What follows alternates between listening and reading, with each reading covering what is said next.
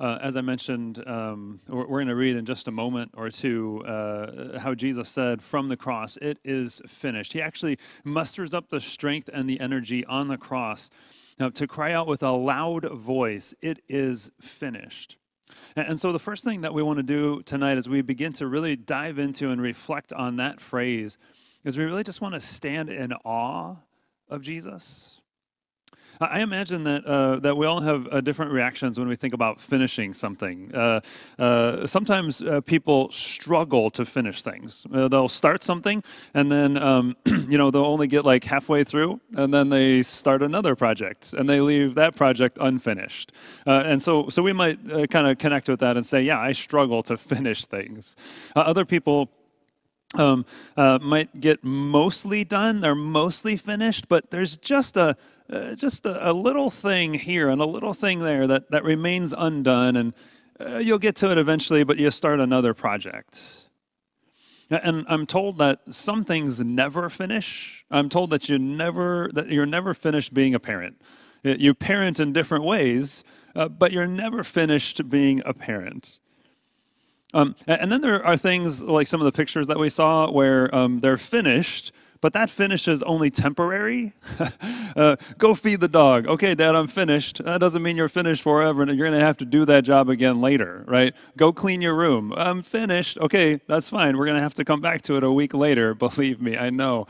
We're going to have to come back to it a week later, and we're going to have to finish that same project again. Right? Sometimes we finish something, but that finish is only temporary.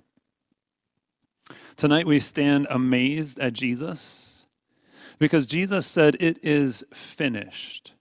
It is completed. It is accomplished." And one thing that we'll say over and over again is that what he finished is finished, and it will never be less finished. It's not like the messy room, and it's not like the dog dish. What he finished is finished, and it will never be less finished. It will continue to be finished forever. And so tonight we stand amazed at the finished work of Jesus. Now, I want you to just kind of hold on to that thought and I don't know, maybe grab something in the air to, physically grab a hold of it. But grab a hold of it and just kind of put it on the shelf for a minute. I want to just begin to shift gears with you a little bit and just ask you, what does your life look like when you finish something? When I finish something, I'm likely to go do something fun, probably with the boys. Maybe we'll take a little trip somewhere, or maybe we'll jump on the trampoline with water balloons, or maybe we'll go to a park and we'll play ball for a little while. And maybe another expression of what my life looks like when I have finished something is I'll sink my teeth into another project that's way different than the project I just finished, right? If I've been writing and studying a lot, then I want to do something else that I can just kind of zone out on and focus on a different project altogether. Go ahead and chime in on Zoom and Facebook. Let us know what does life kind of look like for you when you finish something. Tonight we want to talk about really just two things that Jesus finished. Now, as I kind of did research and studied this, I found some people said, oh, he finished these two things. Other people said, oh, he finished these four things. Other people said, oh, he finished 11 things on the cross. And none of those are bad. None of those are wrong. I'm just saying we're taking a pretty narrow perspective, and we're diving in on just trying to understand two things that he finished from the cross. The first thing that he finished is suffering. So if you have that Band-Aid available and next to you, I want you to just grab it and just kind of hold on to it. I'll tell you what to do with it in just a couple of minutes. But just hold on to that Band-Aid for now while we're talking about him finishing the work of suffering. It's important tonight that we just kind of remember the suffering that he experienced. It started last night when the soldiers came to arrest him, and those that were closest to him ran away. He had done life with these guys for the last 3 years. They were deep, deep friends. They were like family together. And when the soldiers came to arrest Jesus, they deserted him. Jesus was mocked repeatedly for the things that he said and the claims that he made. Jesus was literally physically beaten with rods and with fists. Jesus was lashed 39 times. Now, I don't know if you've ever seen it played out in a movie, but they would have chained his body to a post, because when you receive this kind of beating, you tend to try to run away or get away, and they wanted to prop you up so they could lash you properly. The whip was made of leather, and it had bits of bone and brick woven in it, so that it would catch the flesh on your back and rip you open as you were whipped. They took a bunch of thorns and they twisted those thorns into a crown, and they smashed that crown of thorns onto his skull. And they took nails that were like tent spikes, and they drove those nails through his wrists and through his feet. Jesus suffered greatly on this night. But just remember, when Jesus said, "It is finished," he was saying, this is finished. This is completed. This is accomplished. My suffering is over. And what he finished is finished, and it can never be less finished. It will continue to be finished forever. So when his suffering comes to an end, it comes to an end. And he will never suffer again. So take that Band-Aid and just simply put it aside, because Jesus finished that work of suffering. Now, here's the point of that. Here's the good news, right? The good news for us is that when he says it is finished, it changes our perspective on life. Because now when I'm facing suffering and I'm facing trouble and I'm facing difficulty, I know that Jesus said it is finished. And so I know that those things don't last forever. That trouble and difficulty and suffering comes to an end. So when I'm facing those things, trouble and difficulty and sorrow, I can still have hope. I remember, you've probably heard me say this before, hope is not a vague wish that something will get better. Hope is a certainty that something better is going to come. And so when we face struggles and when we face trouble, when we face difficulty, we can still have hope knowing that Jesus cried out from the cross, "It is finished." His suffering was complete. His suffering was accomplished. And so will ours.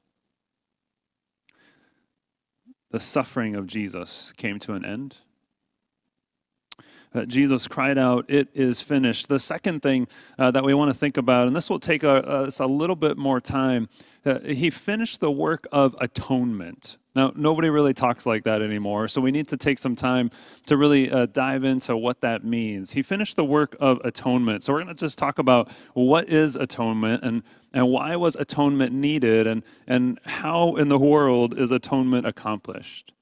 If we just talk about what it is, it's the word itself just means to cover over. But I don't want you to get the wrong picture.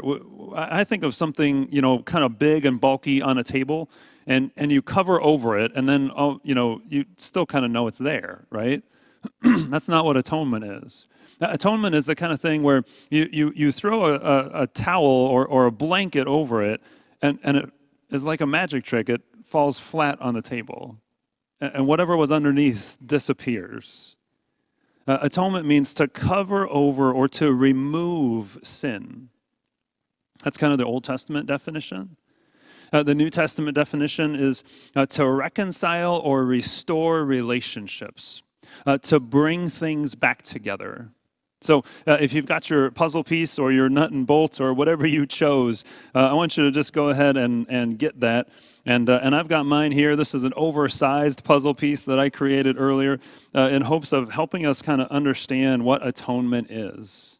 Really, we've got the God puzzle piece, right? And we would just say that God is holy, He is complete, He is perfectly good.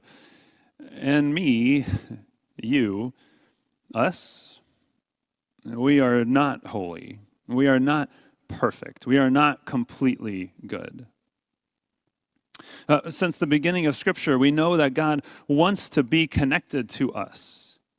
But since He at His core character is completely holy and perfect and good, He can't mix with us because that would make Him less holy and less perfect and less good. So He's got two choices.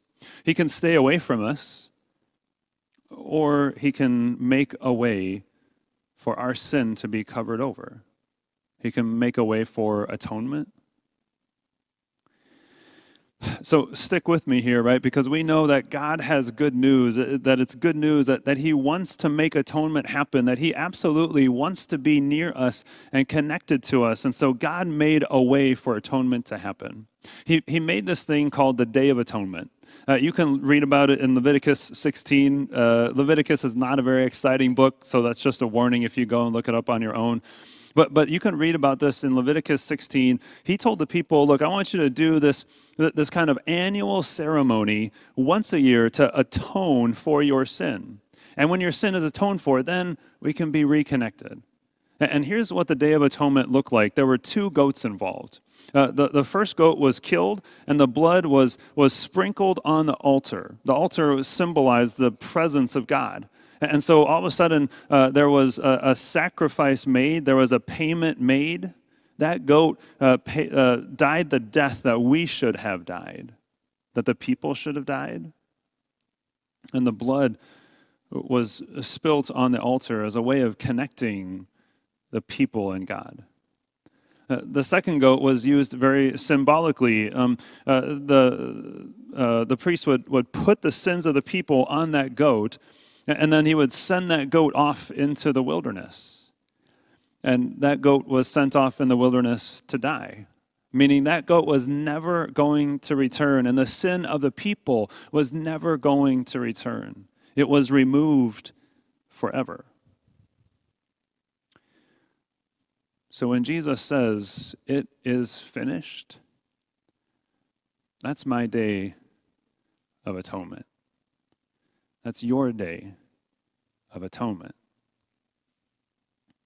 When he says, "It is finished" from the cross, we know that Jesus was the Lamb of God who came to take away the sin of the world.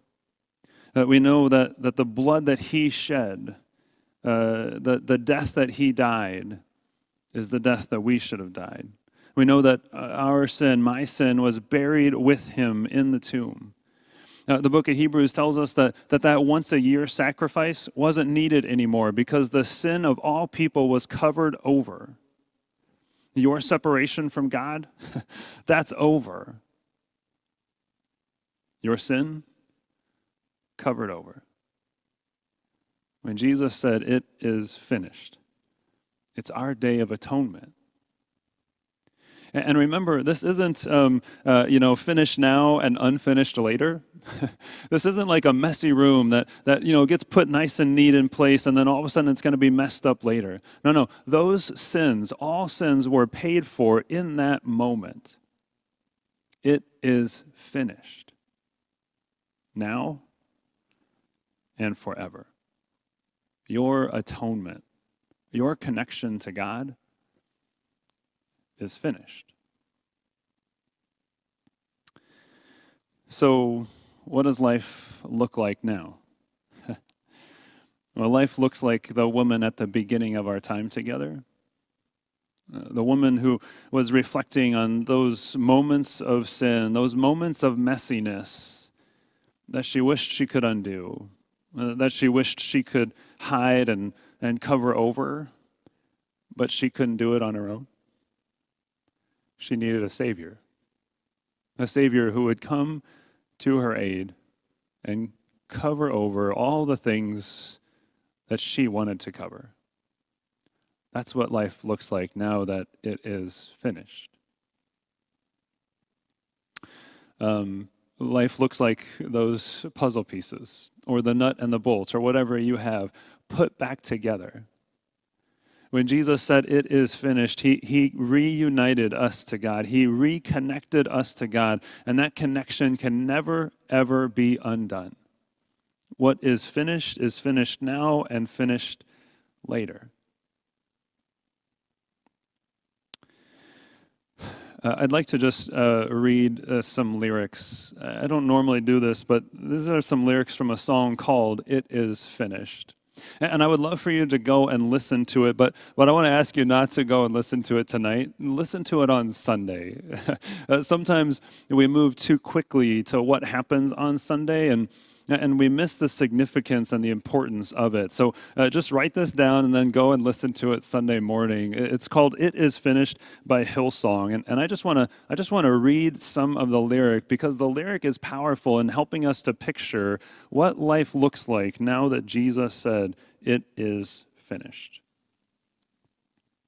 The cross is my beginning. The line is drawn in the sand. It's the end of all my striving. Now I am born again. There, on the cross, Jesus was forsaken, so I will never be. His grace is my salvation, the gift of God, the work of Calvary. It is done, it is finished. The cross needs no addition. His mercy is complete. His love is not in question. The Son of God has spoken over me. It is done. It is finished.